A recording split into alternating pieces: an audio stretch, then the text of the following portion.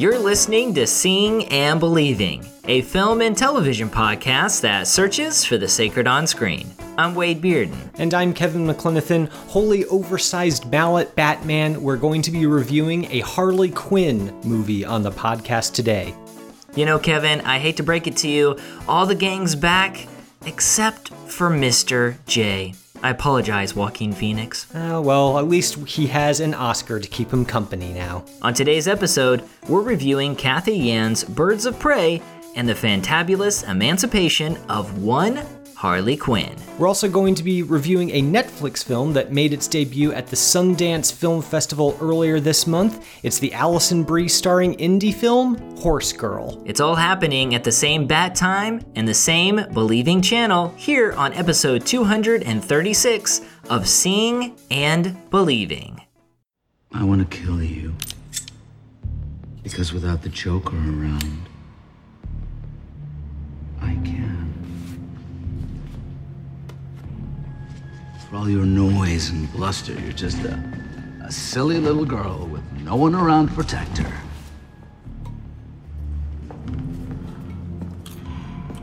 Whoa, wait. What? Don't kill me. Ha, right. No, seriously. Romy. Come on, there's gonna be something we can figure out. Hey. Wait, you lost something, right? You lost something, I heard you say it. A diamond.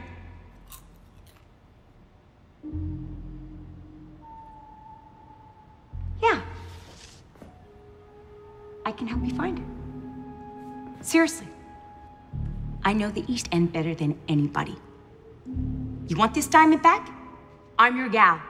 That is a clip from the new film Birds of Prey. We're going to hop into our review here in just a moment.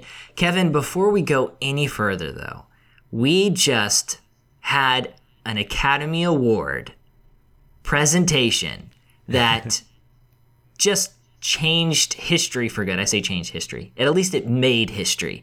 And that was Parasite winning Best Picture, which made me very excited. How did you feel when you heard that Parasite won Best Picture? Where were you when you heard that Parasite won? Well, I was at home doing nothing much of consequence, Wade. In fact, we weren't watching the Oscar telecast, and my wife was actually the one to inform me of it. She was on the internet and saw the headline, so that's how I heard about it, and I was pleasantly surprised. It was not something that I was expecting, but it was at least my favorite film of the Best Picture nominees, so, you know, The nominations got so much wrong, in my opinion, that it was nice to see that at least the winner was the correct pick. Yeah, it was really great. And listeners know that my number 2 film of the year was The Irishman. But I think I'm happier now that it's all said and done that Parasite took it home. It was just a fun night. And if you have a chance, Kevin, look up Bong Joon-ho's speech when he won the Best Director award. And he gives this great shout out to Martin Scorsese. It's really wonderful. And then the crowd gives him a standing ovation. And then he shares some nice words with Quentin Tarantino. So it was a very fun night, and a lot of the awards were kind of spread out. It was nice to see Ford v Ferrari taking a couple of awards. And yeah, I don't know. I enjoyed the ceremony. It felt like a good ceremony this year.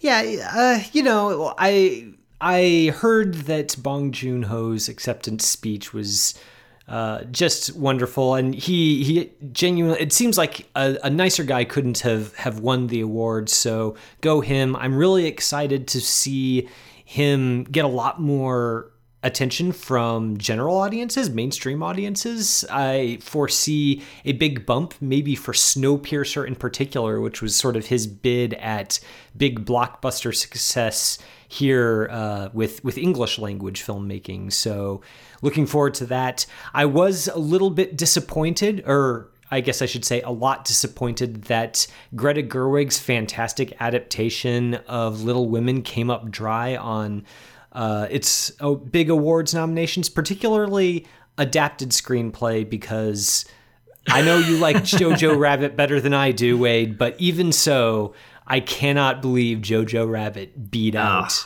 Little Women for Best Adapted Screenplay. Just can't believe it. No, and it shouldn't have won. I would have really liked to see Little Women take that home. That was distressing. I guess is the best way to put it. And there were some categories, and just there weren't very many good nominees in particular categories, so that was a little rough. But overall, I think things turned out fairly decent if you kind of take it in perspective, right? The Oscars are the Oscars, and even though Parasite won this year, something crazy is probably going to win next year that we all hate. It's the way it happens, but it is nice for this to take place and to actually see history and to, be a part of it in some way. And it's fun too, because a lot of people have been telling me that they are watching Parasite, or they plan to watch Parasite because of the big victory. And so that's really cool. So people I know who don't watch foreign language films are watching Parasite, and that's just very exciting. Yeah, I'm glad to see it. If the same body can award the big award to both Green Book and Parasite, I think it's safe to say that who knows what the future holds, but hopefully the next ceremony is going to have more pleasant surprises than unpleasant ones. Yeah, I mean, I was thinking about next year's ceremony, and I was thinking about 2020 films, and just off the top of my head, we get another Wes Anderson movie, we get a Christopher Nolan movie that I'm very excited about, we get West Side Story from Steven Spielberg. We're gonna get some pretty fascinating movies, and at the very least, I'm excited for 2020, the beginning of this decade, and we're gonna look back at the previous decade. That's gonna be a lot of fun, but looking forward. Listeners, we're gonna jump in. This episode is going to begin as so many in the past have begun, and that's with a review of a comic book film. Maybe this one will make it to the Oscars next year, who knows. Here's the movie's official synopsis. Directed by Cathy Yan, Birds of Prey and the Fantabulous Emancipation of One Harley Quinn is a twisted tale told by Harley herself, as only Harley can tell it. When Gotham's most nefariously narcissistic villain, Roman Sionis, puts a target on a young girl named Cass, the city is turned upside down looking for her. Harley, Huntress, Black Canary, and Renee Montoya's path collides, and the unlikely foursome have no choice but to team up to take Roman down. Margot Robbie returns as Harley Quinn, alongside Mary Elizabeth Winstead as Huntress, Journey Smollett Bell as Black Canary, Rosie Perez as Renee Montoya, and Ewan McGregor as Roman. Kevin, while 2016's Suicide Squad bombed with the critics, Birds of Prey looks to turn around this anti-hero franchise with a little bit of zany fun. And I think that's where I want to start the discussion in this segment. Fun. Kevin, in a normally drab season for theatrical releases, do you feel like Birds of Prey sparks at least a little bit of life into the box office? I would say on balance, yes. This is a movie that wears its status as a superhero film set in a larger superhero universe. It wears that mantle a lot more lightly than what has become the ponderous Marvel Cinematic Universe. I feel like it doesn't take itself too seriously. There are glancing references to this larger continuity, but it doesn't really go hard on that stuff. And for the most part, I really appreciated that. It felt in a lot of ways to me like it was hearkening back to, at least in part, the Tim Burton, Joel Schumacher idea of the Batman universe, which isn't to say that it's analogous to them quality-wise. Although I probably would say I like it better than the Burton Batman, but I'm not the person to really. Sorry, let me back up. I'm not really the biggest fan of the Burton Batman to begin with, but I do think that there's a freshness to what Cathy Yan is doing here with the material that I found welcome. I guess maybe if I had to sum it up, it feels a lot like a Tim Burton comic book movie refracted through the lens of Edgar Wright. And if any of our listeners know how much I love Edgar Wright, that's pretty high praise, even though this film maybe doesn't reach those heights. Yeah, it's stylistic, good and bad. You know, I think this film is pretty fun. I will say this, when we're kind of in the middle of the third act, I think I was kind of done with the movie. The film starts out strong, and then it just seems like it barely crosses the finish line at the end.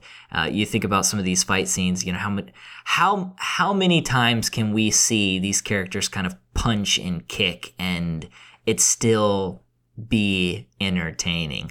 But I think the framing of this film is a whole lot of fun, and that's Harley Quinn has been dumped by the Joker, and now she has to go off on her own, and she does something that signifies her independence. And because of that, she's no longer protected by her status as Joker's girlfriend, and everybody's coming after her.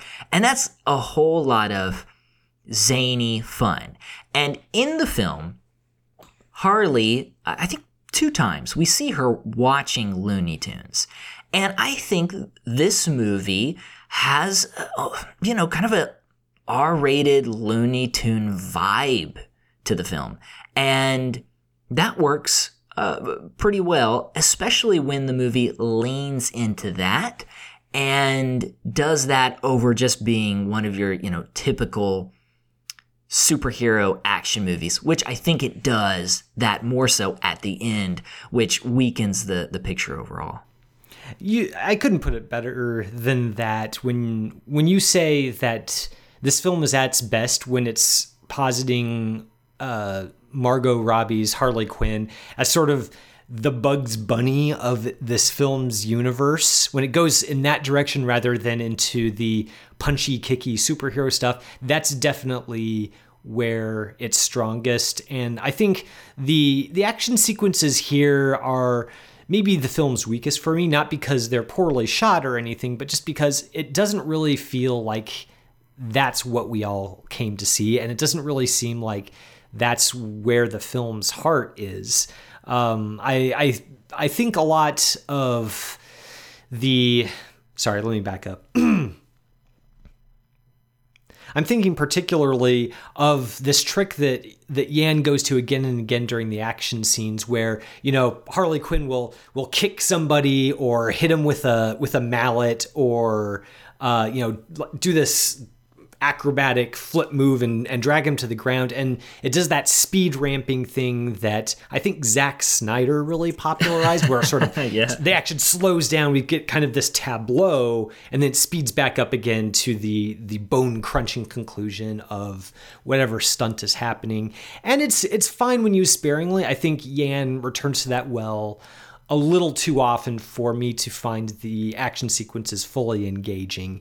But when she kind of colors outside the lines a little bit, I think that's where this film really shines. I'm thinking particularly of an early chase sequence where Harley is running away from Rosie Perez's tenacious police detective, Montoya. They're running through this crowded street, and Harley keeps running into individuals during this chase whom she has wronged in some way, and they're all out for her blood as well. So she's kind of bobbing and weaving, trying to get around them. And every now and whenever she runs into a new one of these people, the screen freezes, and we get kind of this cheeky little text about what she did to this particular person to make them so mad at her. And there's these on-screen graphics. And Yan has a lot of fun with that, including my favorite touch, which is where we get kind of this close-up and the usual subtitles on screen about what this particular person's grievance is. And then we cut back to the regular action and we see this character from Harley's perspective, from a distance. But those titles are still on the screen. They're just smaller in perspective. It feels, again, a little bit like an Edgar Wright touch, very inventive and visually witty in a way that I feel like we don't get a lot, especially in the superhero genre. Yeah, and that whole sequence, which is really fantastic, where she's running away from all these individuals, she's trying to eat an egg sandwich, and there's this manic quality to Robbie's performance. It kind of feels like that old cartoon, Looney Tune, where the wolf is like howling at a female wolf or something, just kind of salivating, and she's just obsessed with this sandwich, and it's kind of fun. There's another sequence where there's a lot of glitter involved. I guess that's all I'll say. And that sequence goes on for too long, but there's a zany quality to it that I do appreciate. And then when the movie kind of digs into that or leans into that, it's fun. There's one moment, and it's during this really long fight sequence that's just, I thought was kind of boring. And this man has his arms around Harley Quinn, and she has this baseball bat, and she puts the baseball bat behind the man's arms and turns it like it's a safe or like it's a handle, and just kind of like unkinks his arms. And I laughed out loud. I thought that was funny because of that manic quality to it. And perhaps that's why, at the end, it seems like that just slowly kind of disappears over time. And I wouldn't even say that I got tired of this film in the sense that I'm seeing the same thing over and over again. I think the quality of this movie kind of diminishes towards that back half, and you just kind of get to the end and you're like, well, I kind of just want to see these characters interact and talk and be weird and be silly. And there's this one scene kind of in the middle of the film where a character betrays another character, and he's just kind of like packing up, and he's like, yeah, I'm sorry, it's just about the money. And it's a really random scene, and it's kind of strange how it's staged, but it's like, okay, that's kind of funny, and it's different, and it's unusual. And I like the color palette here. It's very bright. It does remind me of some of the Burton films. Not that the Burton films were all that bright and colorful from the Batman franchise that he started with Keaton, but it is very stylistic. It sets a mood. Now, his sets kind of this darker tone, but this definitely sets a mood. If it's not dark, it is very bright and silly, and that works with Harley Quinn's character. Yeah, I think Josh Larson in his review of this film likened it to as if it were constructed out of rotten cotton candy. And I think that's a really fitting way to describe this movie, because it does have this candy colored aesthetic that also manages to work in this grit and this grime, as befitting the fact that Harley Quinn is an anti-hero, if we can even call her that. She's definitely got her unsavory side, but Cathy Yan doesn't kind of go grim dark in the way that Joker did, or something like Suicide Squad did, where it's not very interesting to look at. She feels free to stylize this film in a way that makes it genuinely interesting to look at, even after the plotting kind of drags the film down, and the big action climax, while it's energetic, I don't think really is as interesting as maybe the first half of the film, as you observed.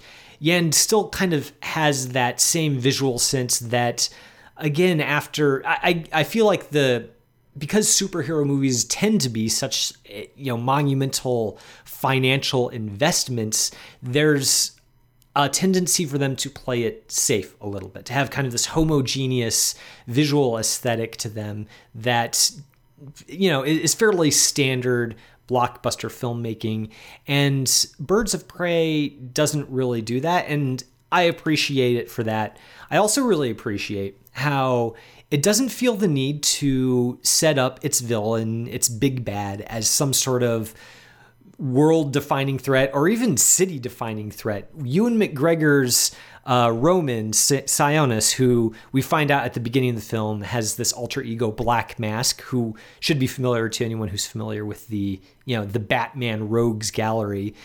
Ewan McGregor plays him as essentially kind of this spoiled rich boy. And that's a lot of fun to watch him still have genuine menace and be a bad guy, but it's the sort of villainy that is not rooted so much in the Thanos school of thought where every threat has to be bigger and more serious, and almost on an existential level, a threat to the protagonist. In this film, he's just kind of an annoyance, but he's an annoyance with a lot of money and a sense of entitlement that is personally threatening and yet also extremely petty. I think that's a really interesting note for Yan and her collaborators to work into this film, and I think Ewan McGregor plays it just pitch perfect. If I had to pick a favorite performance in this movie, in fact, it might be him. He's just so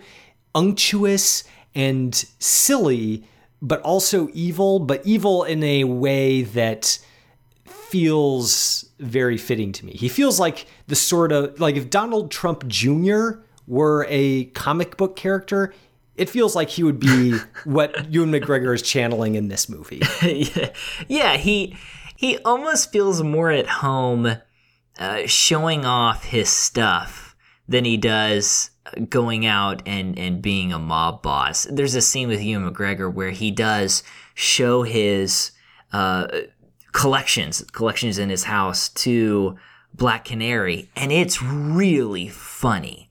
Just his demeanor and his dialogue, and part of that is also goes into my disappointment towards the end of the film, where I feel like he almost kind of disappears in the back half, and he's still there, and they're still fighting him, but he's not what he once was. He becomes more of this cliche villain in the movie. I think the editing and I think the camera work, for the most part, does a nice job of really digging deep into the nature of our narrator, and that's Harley Quinn. So there's a lot of fast cuts and a lot of movements, and the movie doesn't try to be overly serious. I will say this though, for a film it's not trying to be super serious. It is supposed to have fun. There is a lot of violence. And in particular, there are some scenes where children die, very gruesome deaths, which just feels kind of odd to me, because it's really only there to say, hey, these characters are really bad. You know how bad they are? Oh, they kill kids. And it felt a little strange. And then towards the end of the film, you have Winstead's character, the Huntress. She tells Cass, she says, you shouldn't have to see all this violence, because she had to see it as a child. And so there's definitely this sense that these women are out to protect someone who needs to be protected. And the film, I don't know, it just seems all kind of odd to me. And perhaps maybe that's because there was like a 5-year-old child watching the movie in the theater whenever I saw it. So I don't know if that's a part of it, but it just felt strange watching children die gruesome deaths in a movie like this. I mean, if I had a bone to pick with this movie, it does seem like it doesn't... It has a really strong handle on the central conflict, you know, Harley versus Roman Sionis, and kind of the various ways that they interact with this criminal underbelly world that they're both a part of. I don't know that the film has as strong of a grasp on what it's doing with some of these ancillary ingredients. The birds of prey, I guess, the other female heroes and anti-heroes who are alternately fighting with Harley Quinn, fighting alongside her, fighting for her. They're individually interesting. I'm not sure that the film in the end really kind of knows how to build a thematically coherent story around their various interpersonal dynamics. And I guess that's exemplified kind of at the end when we get what I guess would be the teasing of the sequel, where Harley Quinn is kind of deciding, kind of summing up what the status quo is after the central conflict is over. The direction that she goes and the direction that these other heroes go suggests to me that the film is not as interested in one of those paths as it is in the other. Namely, this film is interested in Harley Quinn as its protagonist, and that's as it should be. It does feel as if the other stuff that's happening in this movie, the sisterhood among these heroes and the choices they make and the way that they genuinely see themselves as people fighting for what's right, as opposed to Harley Quinn, who's just sort of doing whatever. It's fun enough. I'm not sure that it's really fully coherent on a thematic level, if that makes sense. Yeah, and I was looking forward to seeing Winstead's character as the Huntress, and I don't really think she's given much to work with. And they do kind of come together at the last moment, but I don't think there's much chemistry between all these characters within the Birds of Prey. They just kind of fight together. Now, I like the overall concept, and it starts with the breakup between Harley and the Joker, and it kind of trickles down to all of these characters that they have been kind of pushed aside. Other men have taken credit for what they have done. They've been traumatized by these individuals, and that brings them together. And that's in some ways why they choose to fight together. I don't think the movie kind of highlights that to make any sort of powerful point or emotional moment. And maybe the film doesn't need that, but there really isn't an emotional core to this film. So there's really no moment where we're like, oh wow, yeah, they sacrificed or they did this, and this is, that's just a powerful scene. But I mean, if this is a Harley Quinn movie, it's supposed to be fun. Maybe we don't need that. I don't know, but it does feel at least a little bit thematically underdeveloped. Yeah, and underdeveloped, I think, is probably closer to what I'm trying to articulate than incoherent. I think that there's definitely some interesting stuff here, and mainly the way that Yan frames this conflict as essentially entitled men taking what they want and thinking that not only that it's their right, but also, there's nobody to stop them. There's a line of dialogue when Ewan McGregor's Black Mask has discovered, that Harley Quinn and the Joker have broken up. And one of the first things that occurs to him, he says, if she doesn't belong to him, she belongs to me. And that, I think, is a crystallization of what Yan is doing with Harley Quinn and these female, sorry. And that in a nutshell is, I think, what Yan is doing with Harley Quinn and the heroes and anti-heroes that surround her isn't so much that they are fighting for an ideal as much as they're fighting back against the sort of entitlement that's represented by this spoiled rich supervillain and his desire to just have whatever he wants and get angry and hurt people when he doesn't get what he wants. I think that's a really interesting idea. I'm not sure that the film fleshes that out in a fully satisfying way with its ending. Yeah, and I'll add this one thing too, is whenever I watched Suicide Squad, it felt like every other, I wouldn't even say every other scene, multiple times throughout every scene, there was some sort of like classic rock song kind of coming back and forth. The film is not as bad in that arena, but there's a lot of music just kind of cut in for this fight scene and that fight scene, and it feels like too much in that sense. That's a small little bone I have to pick, but it's definitely there. Listeners, that is our review of Birds of Prey. If you like the film, we'd love to hear your thoughts. If you didn't like the film, we would also love to hear your thoughts. Make sure to tweet us at SeeBelievePod, at SeeBelievePod. You can also email us at seeingandbelieving@capc@gmail.com. Don't go anywhere. We're going to be talking about a smaller film. It's named Horse Girl here in just a moment.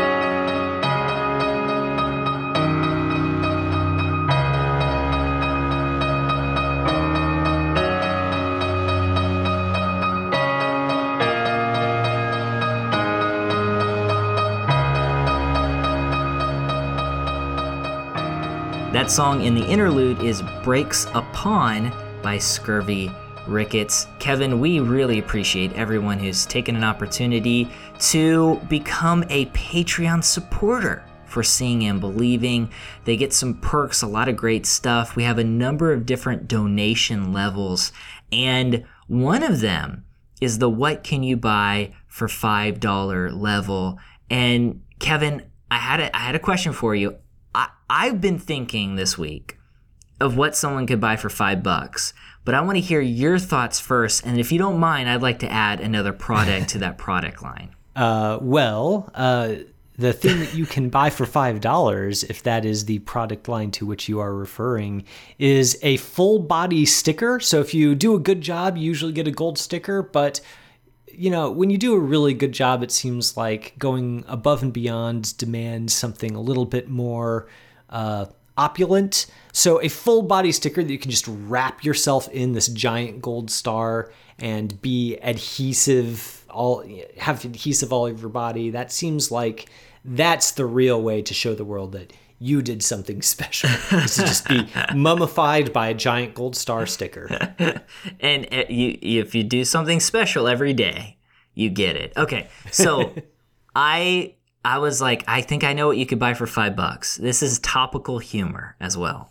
So for $5, you can get a small M&M doll with a beard, and when you hit it, it plays his performance of Lose Yourself from the 2020 Academy Awards ceremony. Oh, okay.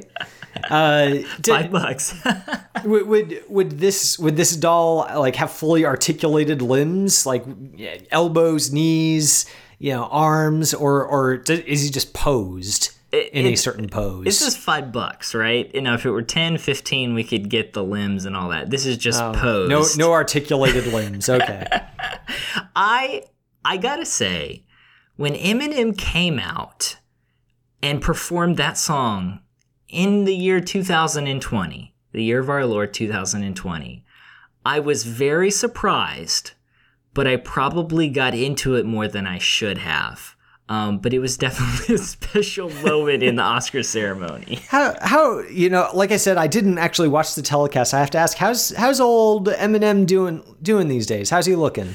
Well, he has the beard. That's why the little doll thing has the beard. I think he's doing okay.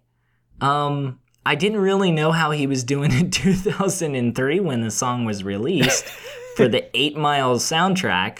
But yeah, I think he's doing okay.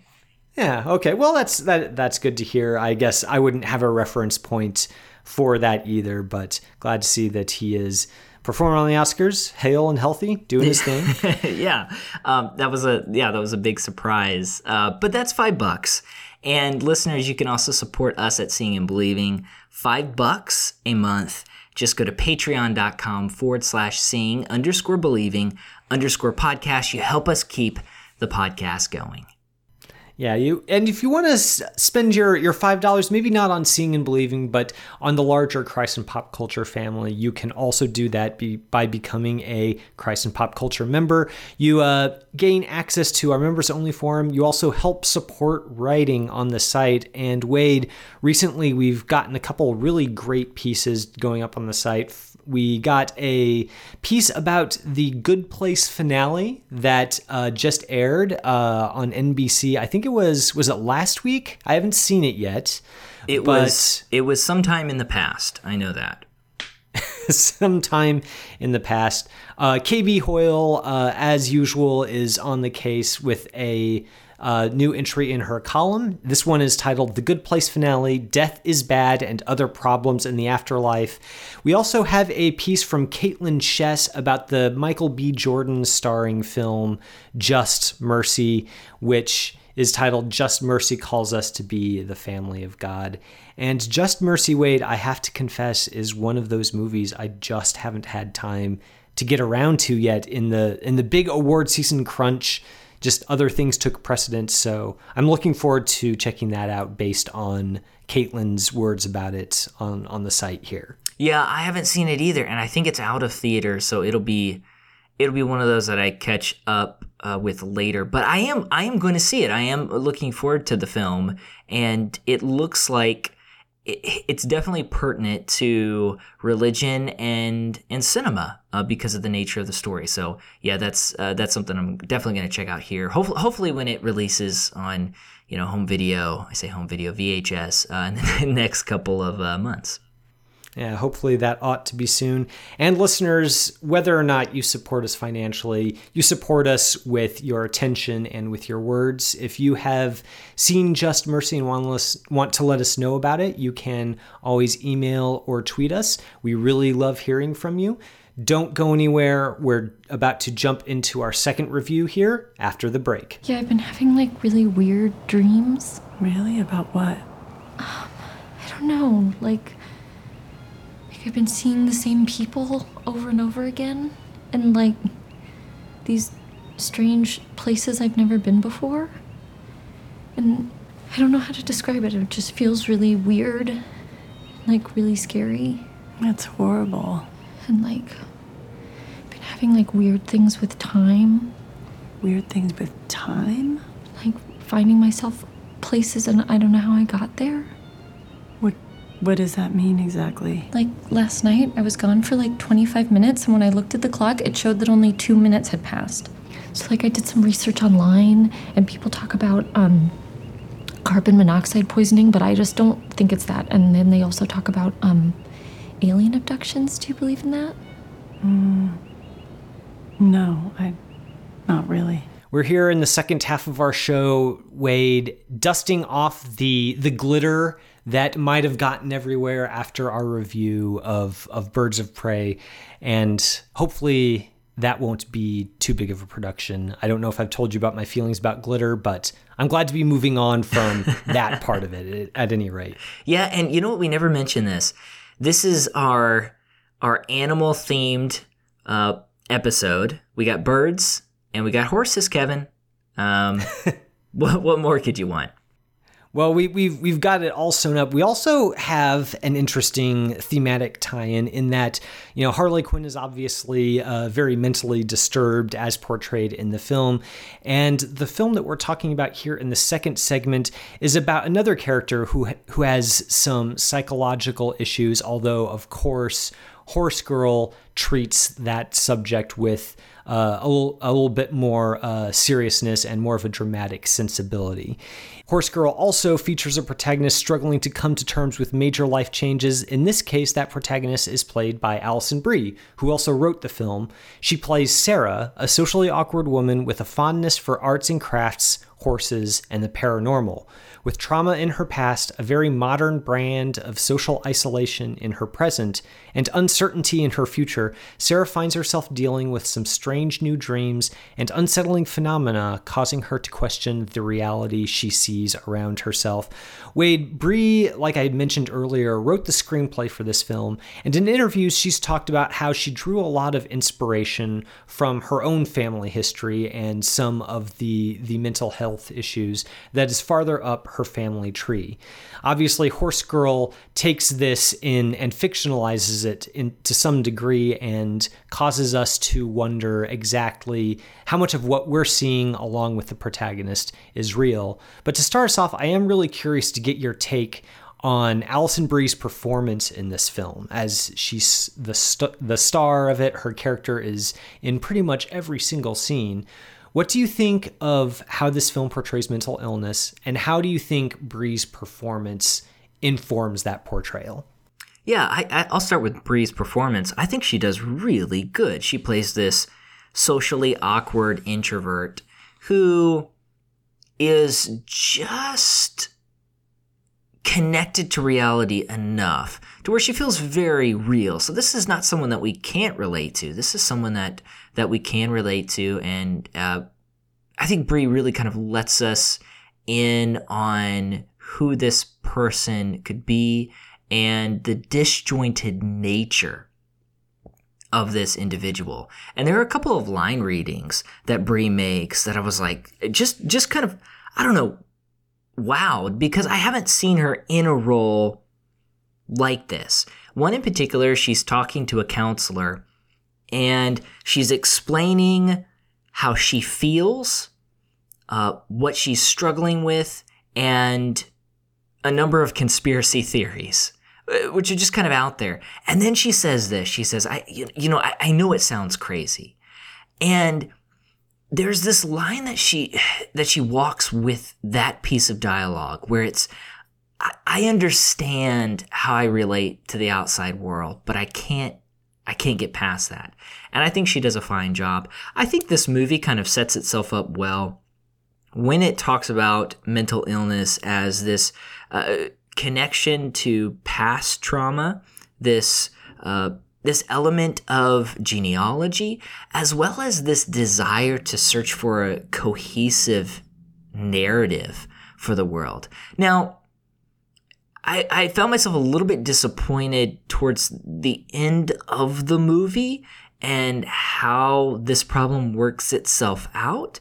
But I think for the most part, I was pretty involved in the story, and I haven't seen this movie getting a ton of positive reviews. So I was a little surprised at how much I connected to it. Yeah, this is a film that I went back and forth on while I was watching it, because it does seem as if the director, Jeff Baena, doesn't quite know how to present this material in a unified fashion, I guess. The film begins kind of as the kind in the register that I guess a lot of us are probably really familiar with. There's kind of this quirky indie dramedy that we're familiar with from films that are both directed by and produced by the Duplass brothers. They produced this film as well, and you can kind of see this indie mumblecore style manifested in the film, just in kind of there's a little bit of quirkiness around the edges. Sarah lives with her roommate who has this boyfriend who kind of has this side gig as a rapper, and he talks about how he's got this concept album about a baker's dozen, but doesn't actually know that a baker's dozen has 13 in it instead of 12. And that's kind of humorous, and there are places where the dialogue is funny. There's this in-universe paranormal show that's kind of a spoof of the X-Files. You know, there are these two investigators, and they get into all of these outlandish paranormal happenings, and the way it's presented is obviously meant to garner laughs. So when the film then kind of really turns into this very serious portrayal of how Alison Brie's character kind of is beginning to have a loosening grasp on what's real and what's just in her head, it feels like those two things are at odds with each other. And when the film makes a turn in its final act, into something that's a lot more ambiguous and surreal, it's very easy, at least for me, to feel really unmoored by this film and trying to parse what it's saying about mental illness and its central character. And I'm just not sure it's all the way there, even though Alison Brie really does give a great performance here. Yeah, and I think they're, in some senses, like, you're spot on. And I think the film is a little bit uneven. I think I'm a little more prone to give it some grace just because it feels like it's trying to do something different instead of just making this straightforward film about mental illness. Instead, try to work in a couple of metaphors. Now, those get mixed up at times. And I think the film needs to show us probably a little bit more of Sarah, the main character's humanity and her value as a human being. So we don't just care about her because we feel bad for her, because we do feel bad for her. And we are sad about what has happened in her life and what is happening. And I think, that's fine to an extent. We need to see more of her, bring some dignity to her. And I think the movie does need a little bit more of that. I did find some of these science fiction elements, as well as her search for her family tree, to make sense in the overall story. And that's, she's searching for a narrative that will explain her narrative. She's searching for something, a story that will make sense in her life. And because of that, she clings to science fiction, or she clings to a horse, or she goes about finding her backstory. And when the movie kind of makes this almost wild turn, it sheds some of those interesting ideas, but it does make sense, because when we feel lost, we want to cling to something that's there and that's stable, that we can point to. And her struggle to do that, I think, is the struggle that many people face, whether they're struggling with mental illness or not, just trying to find a sense of balance in the world. And you mentioned it well in the introduction when you talked about it. It's sort of a modern isolation that she's experiencing here. There are people around her, but she goes to this Zumba class. She's a part of things, but she does feel alone. And so I think I'm a little more prone to kind of let the movie pass on some of these faults, just because I think some of those ideas are there and they can be meaningful in their own way.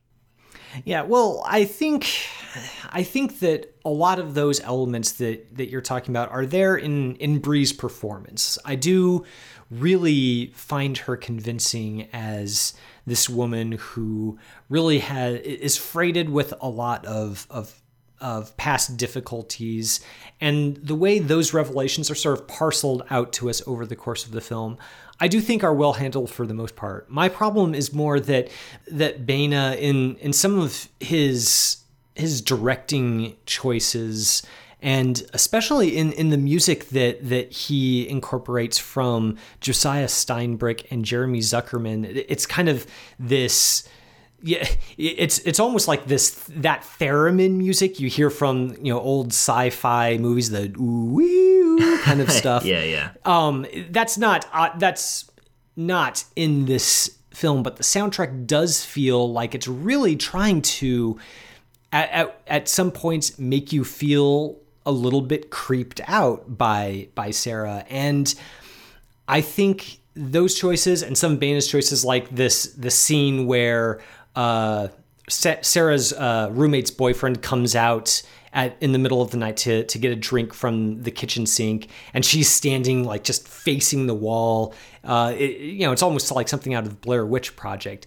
In the way that Baena directs it, it does seem almost like a horror movie moment, and I think that's the wrong note for him to be striking for this film, when in other moments he's evoking very seriously the past, the trauma in Sarah's past, and the grief that she feels over the fate of some of the people she loves who have experience tragedy in various ways. Those moments are played so straight and so heartbreakingly well from Brie that it feels like these other directorial choices are really inexplicable and like I said, just made me feel increasingly disconnected from whatever Baena thinks he's saying with it. Yeah, and he's kind of pulling over some of these science fiction elements from the idea of the television show into this. And no, I agree. I think that's definitely a problem here as well. I think it's hard to talk about this film without talking about the ending, but there are some fascinating choices visually with this character, and she really feels like her mind is disjointed from her body. This is a film about our bodies and not being in control of our bodies, and that is, I think, a good image of mental illness and trying to struggle with who we are and where we are, even the physical spaces around us. And so there are some cues where he cuts from a shower head to another shower head, or a shower head, and then later we see a traumatic event with that same shower head. And this idea that these events are running over and they're crossing each other, those from the past and those from the future. And this trauma, as well as the trauma that affected this person, this mother, this grandmother, is affecting her today. I think some of that is very effective. Now, you mentioned this too. We get near the end of the film, and it's very, very surreal and strange. And it does work with this disjointed nature, but I think it probably almost goes too far, where Brie is almost this ninja kind of working through different scenes and passing through different moments. And it definitely feels like at some points in the movie, especially towards the end, its surrealness and its strangeness and its twists for the sake of those things. And so it's more about the plot at that point than the person, and just kind of coming together at the end and even saying to yourself, what does this all mean? I don't know if there's necessarily an answer, and maybe there's not supposed to be, but there does come a point when things are a little too ambiguous for their own good, and I think the film kind of borders that towards the end of the movie. Well, part of the problem, I think, is that Baena is almost trying to go full Lynch with those moments in the end. It feels like dream logic. It feels like the same sort of subconscious, it feels like this sort of land of the subconscious that Lynch plumbs so well. But with Lynch, he builds his entire film with that kind of mood and atmosphere in mind. In this film, for it to begin with sort of this quirky, laughing at the boyfriend's rap concept album, and then to veer suddenly into this dream logic landscape where it's not entirely clear what's real and what's not, or even what the resolution of her journey, where that ends up going. With all of that happening, it ends up frustrating more than feeling like it arrives at a conclusion. And I think that's largely down to Baena having this material and really trying to push hard on what he sees in it, but not doing a particularly good job of bringing the audience along for the ride. When people talk about giving to causes and giving to charity, they'll often say, hey, if you make someone feel guilty, they might accept the cause for a short period of time. But when those guilty feelings go away, they'll usually forget about that issue. I think one of the problems here with this movie is, as I mentioned, this film makes us feel it makes us feel bad for this character. And that's one of our main attachments to her. We just feel bad for her rather than valuing her as a human being. And like I mentioned, Brie really tries to do that. In some moments, she does click it. And then it gets very plotty at the end. And so as I'm thinking back to this film, I'm finding myself kind of keep going back to the plot and keep figuring out the mystery. and having to almost force myself to think about some of these deeper issues, which I think are there and which I do appreciate. But I think that's part of the problem with the conclusion and some of the elements in the movie, is that we do get away from this central character. And I think this film is worthwhile, and I think it says something, and I do appreciate it in a way, and I appreciate it more than I thought I would. But I think the approach does come away from the screenplay at the end and really does something that hurts the overall value of the movie. And I wouldn't even say it's like all that entertaining either, so it's almost a lose-lose. I mean, yeah, it really is a shame because there's just such a wonderful humanity in Brie's central performance, but also in the surrounding cast. Alison Willmore, in her Sundance review, mentioned that this film really does a great job of portraying the kind of isolation where somebody isn't a total recluse. They're not completely cut off from the world around them, and they're not completely alienated from everyone. So this isn't sort of a Joaquin Phoenix's Joker situation where, everybody is just awful to him all the time and he just has no relief. This film really portrays a kind of isolation where Sarah does kind of have a support network. She has a roommate who's pretty nice to her. She goes out on a date with a guy who seems genuinely interested in her. She's got a stepfather who does seem to care for her, but none of them are really close enough to feel like they can be the one to say, you know what, we need to check you into a hospital. We need to get you some help. We need to do something about what's going on in your life. And because of that slight little barrier, it's not very thick, but it's thick enough to allow Sarah to continue on her spiral. And that's something that is deeply understandable. Like none of these people are villains, but it's also very sad. And I think that's really sensitively written by Brie and portrayed by the actors and directed by Baena himself. So it's just a shame that those elements couldn't cohere into something that felt a little bit more unified. Yeah, no, that's a good way to put it.